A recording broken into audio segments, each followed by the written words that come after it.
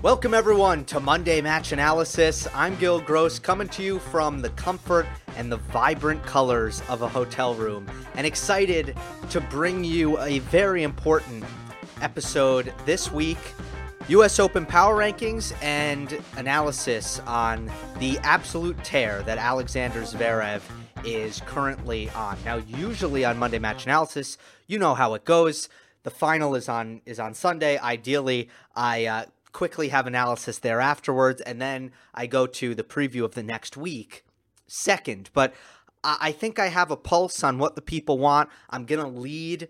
First rule of journalism, you lead with the most important thing, and I am going to lead with the U.S. Open Power Rankings because I think it is what the people want. That is my sense. Very excited for next week, the fourth major of the year, and the power rankings, which it's not like clay court season where you've gotten to see it week after week after week. This is the first and the only installment of the U.S. Open Power Rankings. But before I get into it, just a reminder that this video is brought to you by Rally Tennis. Rally Tennis is a new mobile app that makes it easy to play tennis in your area, whether you want to compete or just train. Creating an account is free. Just head over to rallytennis.com or search for Rally Tennis in the App Store. And if you sign up and use me, Gil Gross, as the referrer, you'll also get $10 towards your account. So, again, quickly, the rules about the U.S. Open Power Rankings. And then I want to kind of compare my feelings on this field compared to the Wimbledon field. And then I'll get into Zverev and why he's playing so well and talking about his situation going into the Open. Lots to discuss with him. The power rankings, I try to be a little bit more objective with them. Obviously, my opinion comes into play, obviously, but when I'm making predictions, sometimes part of my prediction is gut. But when it comes to the power rankings, I try to remove my gut feelings, and I genuinely try to just stick to what I objectively think the list should be when it comes to current form and previous success and results and trajectory. So those three things are the factors, okay? It is obviously a top 10, but 4 players just missed the cut. And I will reveal those 4 players now. Kei Nishikori, Jannik Sinner, Riley Opelka, and John Isner are the next 4 out. I still want to cover them. I still think that they are players to consider and to think about heading into the U.S. Open, and they just missed the cut. So let's start with Kei Nishikori. Always extremely dangerous at the Open because of how well he handles the heat and the humidity, better than almost anyone out there. And his overall fitness is often a difference. You can see that reflected in his incredible record in deciding sets. And Nishikori is back to pretty much beating everyone he's supposed to beat if you look at his recent results, especially in the last couple months of 2021. His recent defeats, they've come to players like Zverev, that happened twice, Djokovic, Nadal, etc. Withdrew from his match against Hubert Hurkacz in Toronto, and he said that his shoulder was sore. Obviously, that's not a good sign, but he didn't say it was injured. He said it was sore. I think that's encouraging. He hasn't played since, but I think this is simply a matter of basically muscle fatigue and muscle soreness and needs to preserve that shoulder. So I'm assuming he goes into the U.S. Open 100%, maybe dock a smidge of points for the injury concerns, but ultimately he is on this list because he has been beating kind of players that he should beat so consistently, but unthreatening against the elite lately. The win over Andrei Rublev in Tokyo was particularly encouraging, but it is hard to see Kei Nishikori going past the quarters. Next up is Jannik Sinner. If you watch the Monday Match Analysis after Washington, D.C., you know I'm extremely encouraged by Jannik Sinner's progress, but that doesn't mean I think he's a great candidate for a super deep run in New York.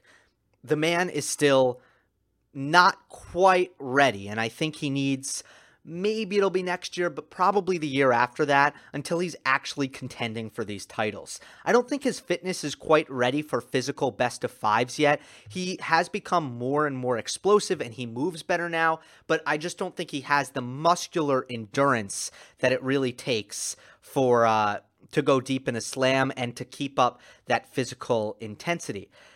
It's also important that we acknowledge the shortcomings of his recent results. If you take away that run in Washington, D.C., he has only one victory since Roland Garros.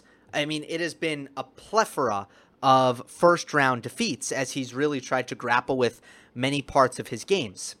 With that being said, Sinner can obviously hit anyone off the court on a good day, so he makes my list, and I don't think anyone wants to play him. At the same time, an early exit, that wouldn't really shock me either. Moving on to Riley Opelka, a very interesting case. Opelka was nothing short of miraculous in Canada, beating Tsitsipas, RBA, Dimitrov, Kyrgios, and two others, I believe. The backhand, truly murderous all week. A massive weapon. And overall, the movement and the consistency that he showed from the baseline was as good as I've ever seen from him. You combine that with his serve, it's a very, very intriguing package. Then he lost first round to Casper Ruud in Cincinnati, but I don't really take away any points for that. He clearly just needed rest and he gassed out. If Opelka is at his best, it might take an elite returner to beat him, and that would put him inside my top 10. As you can see, he's not inside my top 10, and here's why. I'm not convinced yet about his mental game. Yes, he competed well in Canada, but of course he did. His level was incredible. It was playing out of this world, so of course his mental game is going to look good. It's when things aren't going as well that I become concerned about Riley Opelka. And the pressure of being the top American male in New York, likely facing more adversity, that'll be a much better test of where he's at mentally. He needs to be resilient. He needs to try to keep his confidence up and avoid the negativity. Let's see how he handles this. But the reason he's not in my top 10 is because I don't know how he'll handle this. I'm not quite sure. John Isner, of course, the older version of Riley Opelka in a lot of senses. He's been a tough out all season long, far better than his 2020 form and much more reminiscent of his 2019 form. Like Opelka, he impressed in Canada only to gas out in Cincinnati. Isner honestly lacks quality wins against players not named Andrei Rublev recently, but his consistency is still something to notice, and of course he shrinks the margins against everyone he plays. He is usually extremely consistent at the U.S. Open as well. He has a 68% win percentage in New York. That is by far the best out of any of the other slams. He has 2 quarterfinals as well. And last year's round 1 exit is a major outlier. He hadn't been defeated in round 1 since 2008. I do think his gas tank limits what he can do these days. And he can't be in my top 10 because he just doesn't match up well with the best in the world, especially towards the end of the tournament. Now we get into the top 10, the players who have made the cut of the U.S. Open Power Rankings to the fullest extent. And at number 10 comes the Canadian, Denis Shapovalov. I picked Shapo to make the Wimbledon semifinals, and he rewarded me with probably my best prediction of the year. But since then, he's worked towards making my preseason analysis on him correct. Because before the season started, I said he'd have some big runs, but he'd struggle with consistency. And that's exactly what's happened, as Shapo is 0-3 since Wimbledon. His form aside, he's extremely dangerous, and it might just take a couple of wins for Shapovalov to start feeling good about himself again. He's at home on the North American hard courts, which showed in his impressive run to the quarterfinal last season, where I thought that was a major turning point for him, and he was playing the best tennis of his life, obviously one-upped by what he did at Wimbledon just a month ago. So I put Shapo in my top 10 despite the poor form, and I do so confidently without hesitation. I would say, if anything, I considered putting Shapo higher on this list, but ended up settling at number 10. At number 9 comes Matteo Berrettini. Now, this is a big step down from him. Of course, if you remember my Wimbledon power rankings, Matteo Berrettini was, I think, number 4, if not number 5, but I want to say he was number 4. Look, Berrettini obviously made the Wimbledon final, but I'll tell you what, in hindsight, it seems like he was really running on adrenaline, because I would not have predicted that the thigh injury that he was dealing with at Wimbledon would have put him out so long as he tried to rest and recover from that. He really hasn't played much tennis. He missed the Olympics. He came back for Cincinnati. And I got to say, his return was a little bit concerning for me. Mainly, not because the ground game didn't look great or that there was rust showing in other areas, but I was concerned because his serve didn't look 100%. And let's face it, he needs that shot to be there. And I just have doubts that the serve, which was so hot and firing on all cylinders all throughout the grass court season, I have doubts that it's going to just get back to that level with an inadequate amount of match play. Here's the positive for Berrettini. He's always looked good in New York, including a semifinal run in 2019. I still think he runs into currently unsolvable problems against the best returners. And if he's highly aggressive, his highly aggressive game, if that gets loose due to rust, he could go out early. The reason he lands at number 9 has nothing to do with the fact that I'm feeling better about him than normal. No, I'm not. It's just based on what he can do in general and based on how comfortable he's looked at the U.S. Open in the past. I think anything lower would be disrespectful for Matteo Berrettini. But I'm expecting a possible early exit for Berrettini. Or if he does go deep, obviously I wouldn't put that past him. I don't think this is the tournament where he's going to have the fitness and the rhythm and the confidence to pull off an upset late in the tournament. Coming in at number 8 is Hubert Hurkacz. Hurkacz has been really difficult to figure out all season. It's been a weird year for him because it feels like to me he's either losing in the first couple rounds or making these titanic runs. He owns wins over Medvedev, Tsitsipas, Rublev, Shapovalov.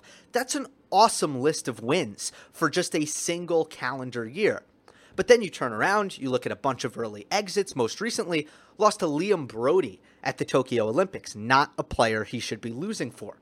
His last 2 losses have been highly respectable, however, against Medvedev in Canada and PCB in Cincinnati, in my opinion, 2 of the hottest players in the world. I do prefer Hurkacz on fast surfaces where his serve is most effective and so are his net approaches, but I can't argue with the result he had on one of the slowest North American hard courts in the world, Miami, and an event that really does play pretty close to the U.S. Open. I do like to take into account Indian Wells and Miami when I'm thinking about the U.S. Open and what could happen. Obviously, we didn't have Indian Wells. We won't until October. But in Miami, Hurkacz's run was unbelievably impressive, and his other title also comes on the North American hard courts in Delray Beach, where he didn't face much competition, but nonetheless, he went all the way.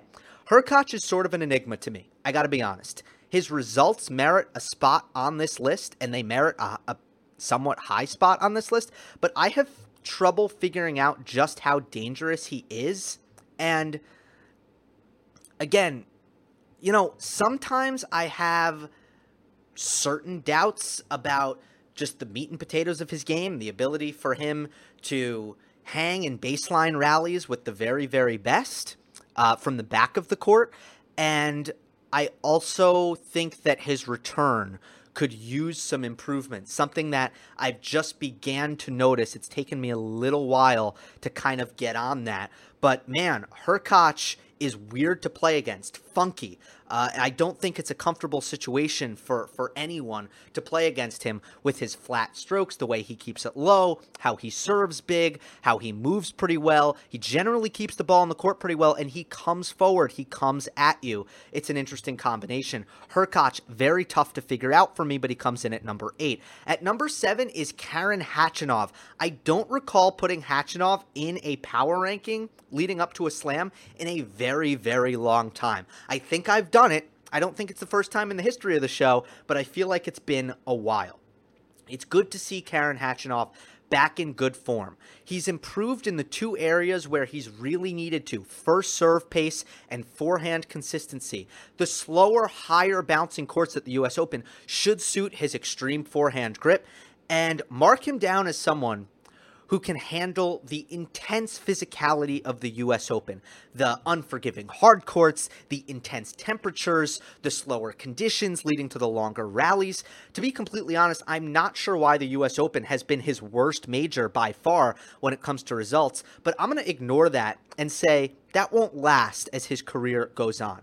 Khachanov should draw confidence from his performances at Wimbledon and Tokyo, both excellent, and I'm not concerned about his results coming back from Tokyo and North America. A lot of players really struggled in Cincinnati coming from Tokyo, in Canada coming back from Tokyo, and Cincinnati is a way faster court compared to the US Open, and I think of many of the hard court tournaments, it's not the tournament I put the most weight into when projecting US Open results.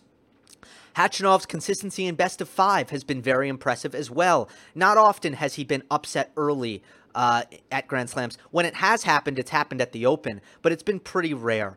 While he doesn't have the variety or the well-roundedness to beat the very best, he's likely to stick around for a while in this tournament, and I feel comfortable putting him at number 7. At number 6, Pablo Carreño Busta, another guy who I think has probably not been this high on any power ranking going into any slam, but the last time he appeared in a US Open power ranking was likely last year's US Open, because PCB loves the Open. 2 times he's a semi-finalist at the Open, and right now I think he's playing the best tennis of his life. So going into his favorite tournament in the best form I've ever seen him, of course I'm ready to put him high in the power ranking. What he's done with his schedule is rather interesting and worth noting. He chose to rest until Cincinnati, but still get 2 weeks of tennis in by entering Winston-Salem, where he took a last-minute wild card. So most players who skip Cincinnati at his level just played 1 week, just played Cincinnati. I keep getting it confused. I mean Canada. Most players who skip Canada to play Cincinnati will go straight to the US Open, but PCB wants his 2 weeks of tennis, and he's playing Winston-Salem. Given his durability, I don't mind the move. He's got very, very, very good fitness, generally holds up very well, although he did get injured earlier this year in Australia. His serve is very average for someone this high on a power ranking for a slam, but his baseline game has just simply looked dynamite. The consistency, the depth, the evenness off both wings, his ability to attack the short ball right now, all very, very good. Because he got injured in Australia, we didn't really get to see him on a hard court really until Tokyo, and there he beat Medvedev and Djokovic and won bronze. But my confidence in PCB actually comes a lot from the clay court season. It is not his best surface. It has never been, but he was clearly better there than he has been ever before, and it took Tsitsipas to take him out of Roland Garros.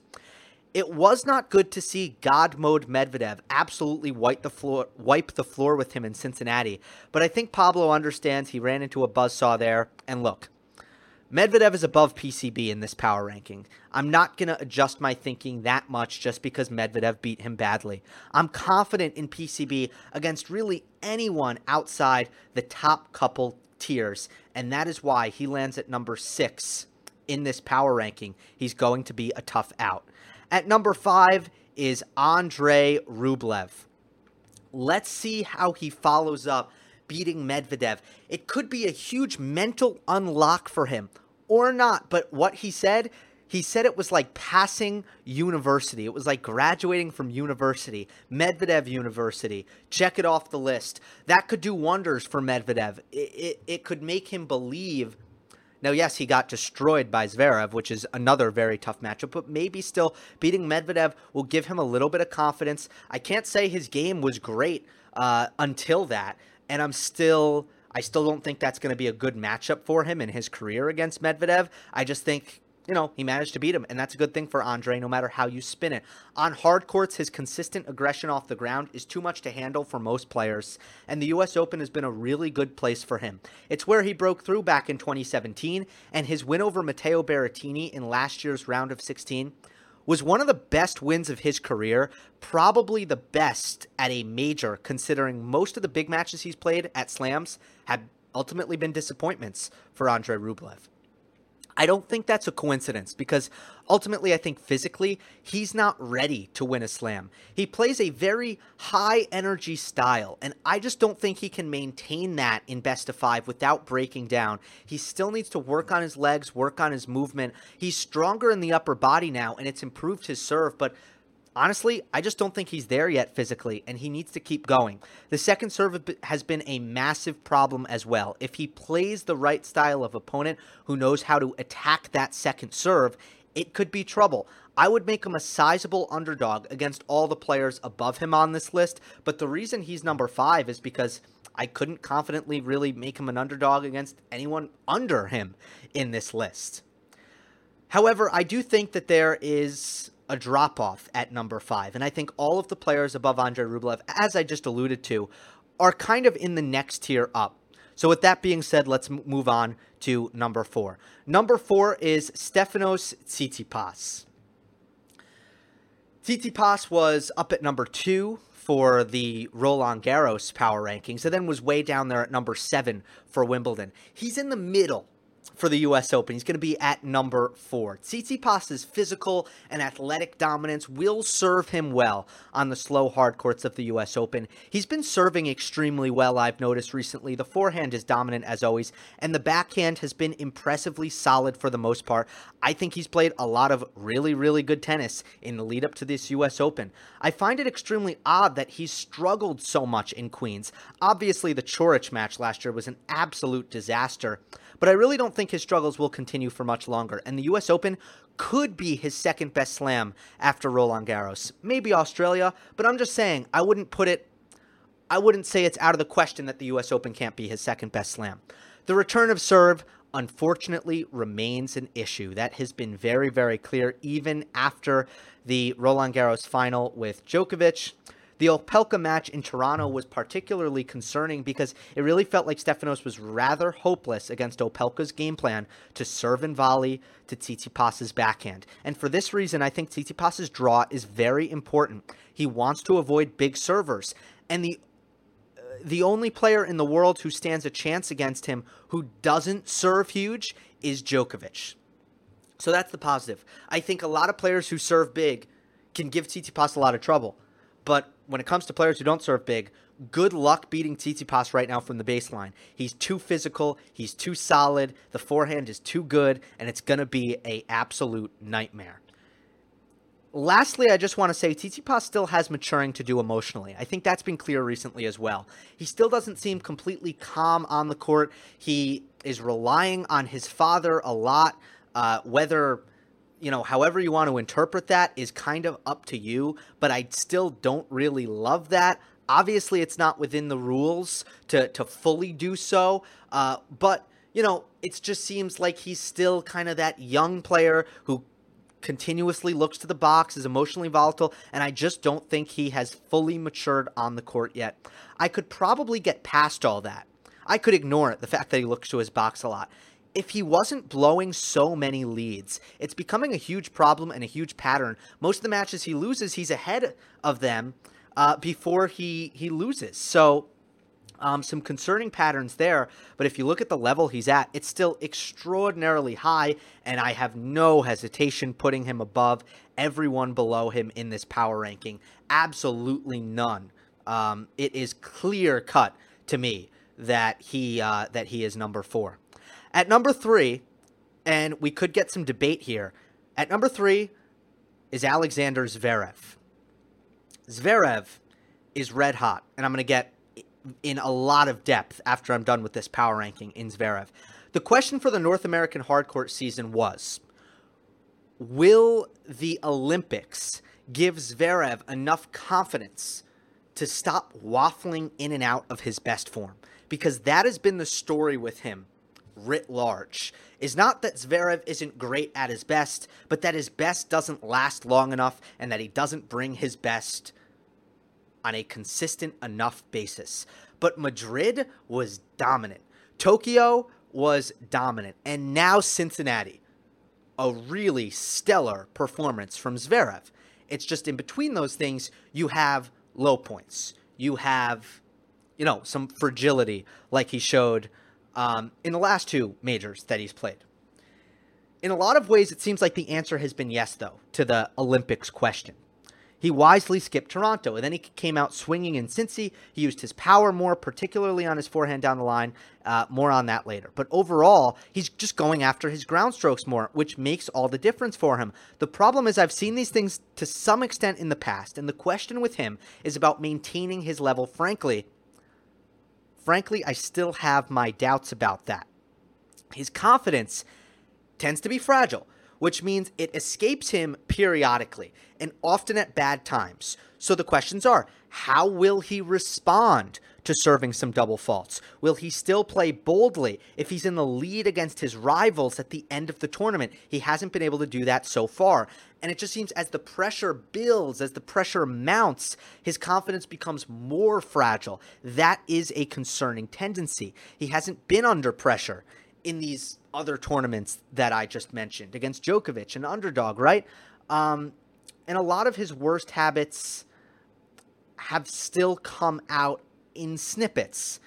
And again, I want to save some of the analysis for later. But Zverev comes in at number 3 because I want to avoid recency bias. He has looked absolutely unbelievable and unplayable in the last two tournaments he's played. But think about the tournament right before then. Wimbledon, that was unacceptable for him to lose that match against Felix. So I still have questions about his mental. I'm not sold. And that is why he's still at number 3 to me. I still have questions about him upstairs. Let's go to number 2.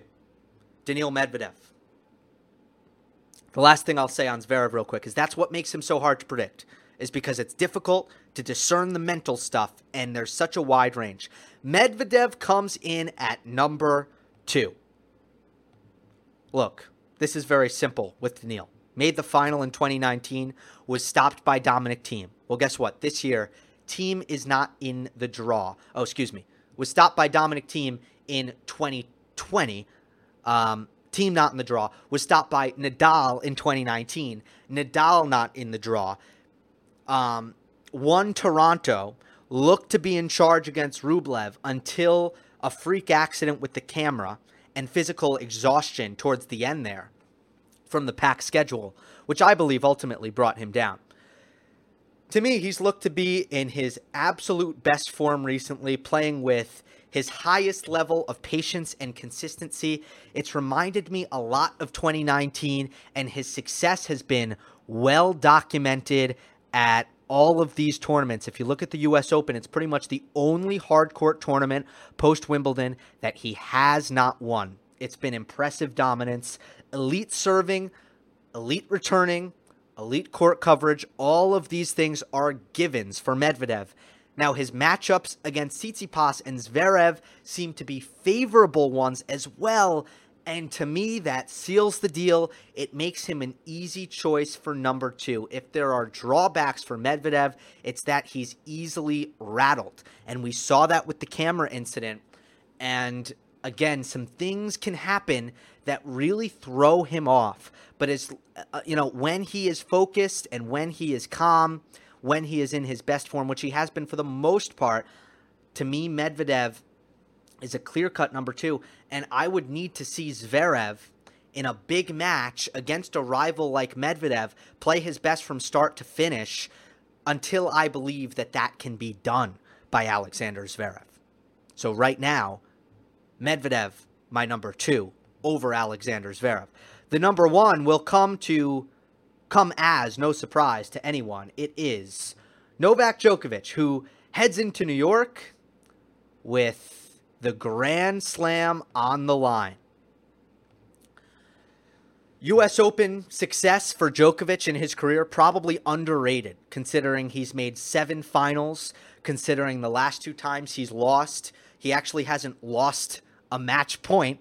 You have to go back to 2016 since he's actually lost a match point at the U.S. Open when he did so against Stan Wawrinka. Hasn't had great luck in the finals. He's only won twice in the 7 finals he's been in, not like Australia where he's converted on Sunday every single time. But you got to look at what he's done this year. Australian Open and Roland Garros, runs to the title, absolute masterclass showcases of his technical ability, while Wimbledon really exemplified his unmatched ability to win without his best. He burned out in Tokyo, both mentally and physically, and as a result, he had to take an extended break and comes into the U.S. Open without any recent match play. This is not ideal for anyone, including Novak, but I don't think it's a huge deal, as I've explained in a previous video. At his best, he matches up well with all of his rivals. And keep in mind, if Dominic Thiem were 100%, that statement wouldn't hold. But Dominic Thiem is not 100%. So Novak matches up well with every single one of his rivals. The only concern for him is the pressure. I can't remember there being more pressure on a player since Serena Williams going for the Grand Slam at the U.S. Open. And she lost to Roberta Vinci in that semifinal. On the men's side, maybe not since Roger Federer at the 2009 French after Nadal lost. The pressure on Djokovic right now is enormous. And that has to be taken into account as a negative. Something that could go against Novak. With all being said, his recent track record at the Slams, there is no room for anyone else at number 1 in these power rankings. And there you have it. Your 2021 U.S. Open Power Rankings. Just to quickly repeat, next out, Kei Nishikori, Jannik Sinner, Riley Opelka, and John Isner. At number 10, Denis Shapovalov. At number 9, Matteo Berrettini. At 8, Hubert Hurkacz. At 7, Karen Khachanov. At 6, Pablo Carreno Busta. At 5, Andrei Rublev. At 4, Stefanos Tsitsipas. At 3, Alexander Zverev. At 2, Daniil Medvedev. And at 1, Novak Djokovic. Let us move on now to Alexander Zverev after I take a sip of water. So Zverev's playing great. He's on an 11-match win streak. And I want to start by talking about something technical that he's doing really well right now. And then I want to talk about the mental in a little bit more depth than I did so in the power ranking. Okay? So first of all, I think the big thing that has jumped out to me about Zverev is mainly his use of the forehand down the line. And there are bigger picture things that the forehand down the line and his usage of that shot signifies. But I can tell you right now, if there's one thing that indicates that Zverev is going to be a really difficult out, it's when he's using that shot to great effect.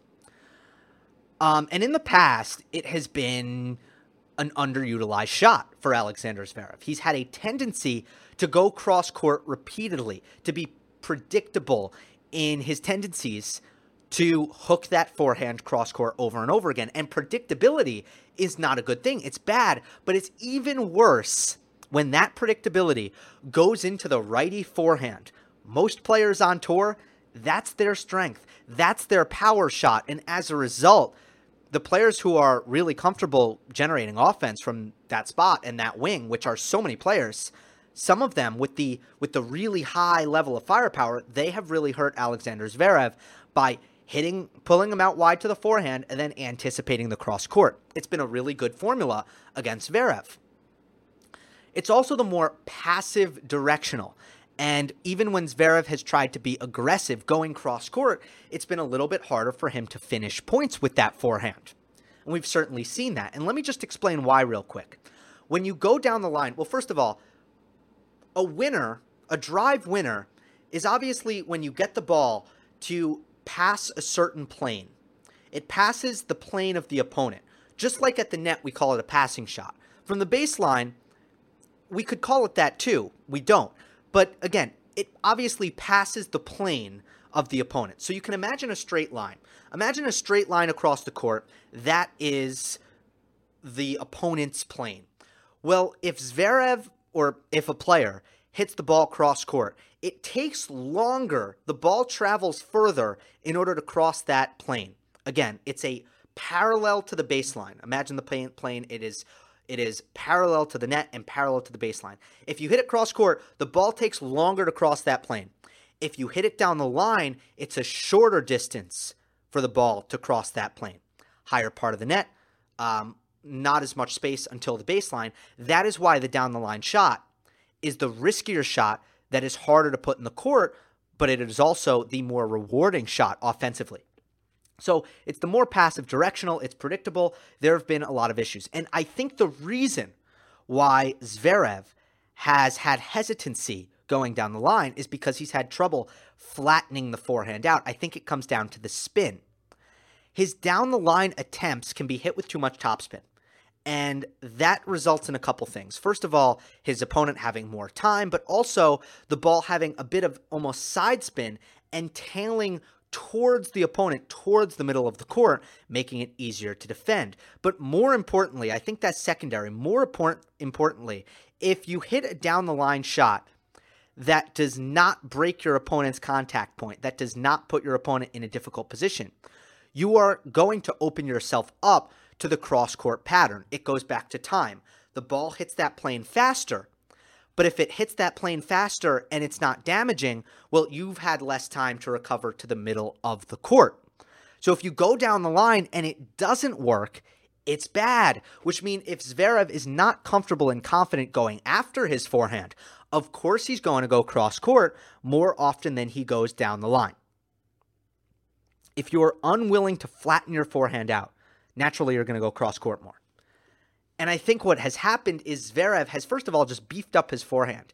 Did it slightly in 2020, but then it went away again. And now it seems to be back, and he's flattening it out. He's hitting it down the line. He's hitting it flat down the line. And when he does, his power really comes out. So he's doing much better damage with his forehands from behind the baseline on the deuce side. And think about a tennis match. Just think about that for a second. How often is a player in that position in the modern game? A forehand from the deuce side behind the baseline. I mean, that is a common position. And Zverev, in the past, that has not been where his offense has come from. It's come from, a lot of the times, the backhand wing. But if it's going to be the forehand, it normally comes from inside the baseline, where he can go anywhere, or it comes from his best forehand, his inside-in forehand. But by adding the forehand down the line, when he's on the deuce side, is added a completely new dimension to his game. That is my technical nugget on why Zverev has been so difficult to beat over the course of 11 matches throughout the Olympics, winning gold in Tokyo, and last week winning in Cincinnati. Now, the question for New York, as I said in the power rankings, is his wave of confidence, is it temporary? Is his belief robust, or is it fragile? Is it going to go away, or is it here to stay? Now, he has a gold medal, and playing for country is often a catalyst for confidence. I think about the big three, and Federer early on playing Team USA and leading Switzerland to a victory, one of his earliest kind of arrivals on tour, a young Roger Federer. Nadal had the same thing against Team USA again, against Roddick. Djokovic ultimately winning Davis Cup in 2010. Oftentimes playing for country and having great results there, it can be a catalyst. And maybe there are reasons to believe that winning the Olympics is going to be some career-altering moment for Alexander Zverev. Maybe you believe that. I'm not fully convinced. Now, I'm going to throw a couple of reasons for doubt at you. Some of them I think are more valid than others. First, I want to kind of dig into Cincinnati a little bit more. Against Tsitsipas, he got ahead, and then he really wobbled once he got ahead. He was up a set in a break, and then he changed. And we've seen that so many times. We've seen him build a lead and not play as well with the lead. Playing generally much better from behind. Now, he did play well with the lead against Djokovic, but it happened so fast. It was like a blitz. There wasn't even much time to think about it. But against Tsitsipas, got ahead, then wobbled. Then there was another turn because he started feeling very ill, very sick, and he didn't want to move anymore. And when he didn't want to move anymore, he started hitting out on his shots, super, super aggressive. and doing some of the things I just talked about, flattening the ball out. Well, that helped him. It helped, I believe. It was no surprise to me. Let me put it this way. It was no surprise to me that Zverev not wanting to move as much, and credit to his toughness and his grit. He really did show a lot of toughness in that match. It was no surprise to me, though, that Zverev, when he didn't feel like running, actually played really well. So what would have happened if he didn't have that kind of weird circumstance? Plus, Tsitsipas was a little bit choky himself in that match. What would have happened there? I don't know. But then, against Andrei Rublev, dominant. I mean, he has Andrei Rublev solved, just like Daniil Medvedev has usually had Andrei Rublev solved. And then he serves for the match, and everything's going really smoothly, and he double faults twice and gets broken and just plays a horrific game. What is that? Where is that coming from, right? Now, I don't think that's good evidence.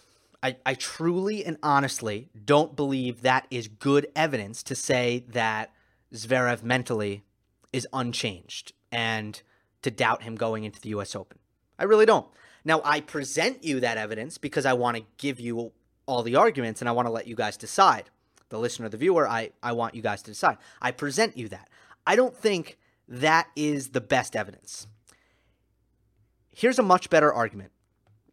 The double faults and the forehand wavering, that has been going on for about 3 years now. And it's hard to find an explanation for that stuff going away, unless you think the Olympics is going to be some magical turning point. So right now, what do we have? Right now, we have a little bit of recency bias. I like to zoom out. I like to look at the big picture. That has remained a problem. And at Wimbledon, the last major, that was a problem, as his serve went completely off against Felix Auger-Aliassime, and he lost a match that he should never lose the way FAA was playing. Full respect to FAA, but he didn't play that great a match, and Zverev was just awful. That wasn't that long ago. So if you zoom out just a little bit, it doesn't paint this overly positive picture for Zverev. I think at some point, Alexander is going to break through and kind of get out of this. But it might take baby steps. There might need to be an intermediate period because so far he has not come up big at these majors against the best opponents, especially towards the end of the tournaments. And I'm just not convinced that is suddenly going to change or that is suddenly ready to change right now. I am not convinced. I would not be stunned if it did, but that's very different from being convinced. Now, I think the analysis that Zverev is kind of a lock to be a changed man right now, I don't see any evidence for that, considering we've seen dominance from Zverev, and we've seen that just go away. It's not that the confidence is never there, it's that the confidence goes away. That is the problem. When is the confidence here to stay? That will remain the question for Alexander Zverev. Make sure you're following me on Twitter at @Gil_Gross. I'll have a U.S. Open preview out. Recording Saturday night. The draw is out on Friday. I will talk to you then. Hope you enjoyed. Don't forget to subscribe. I'll see you next time.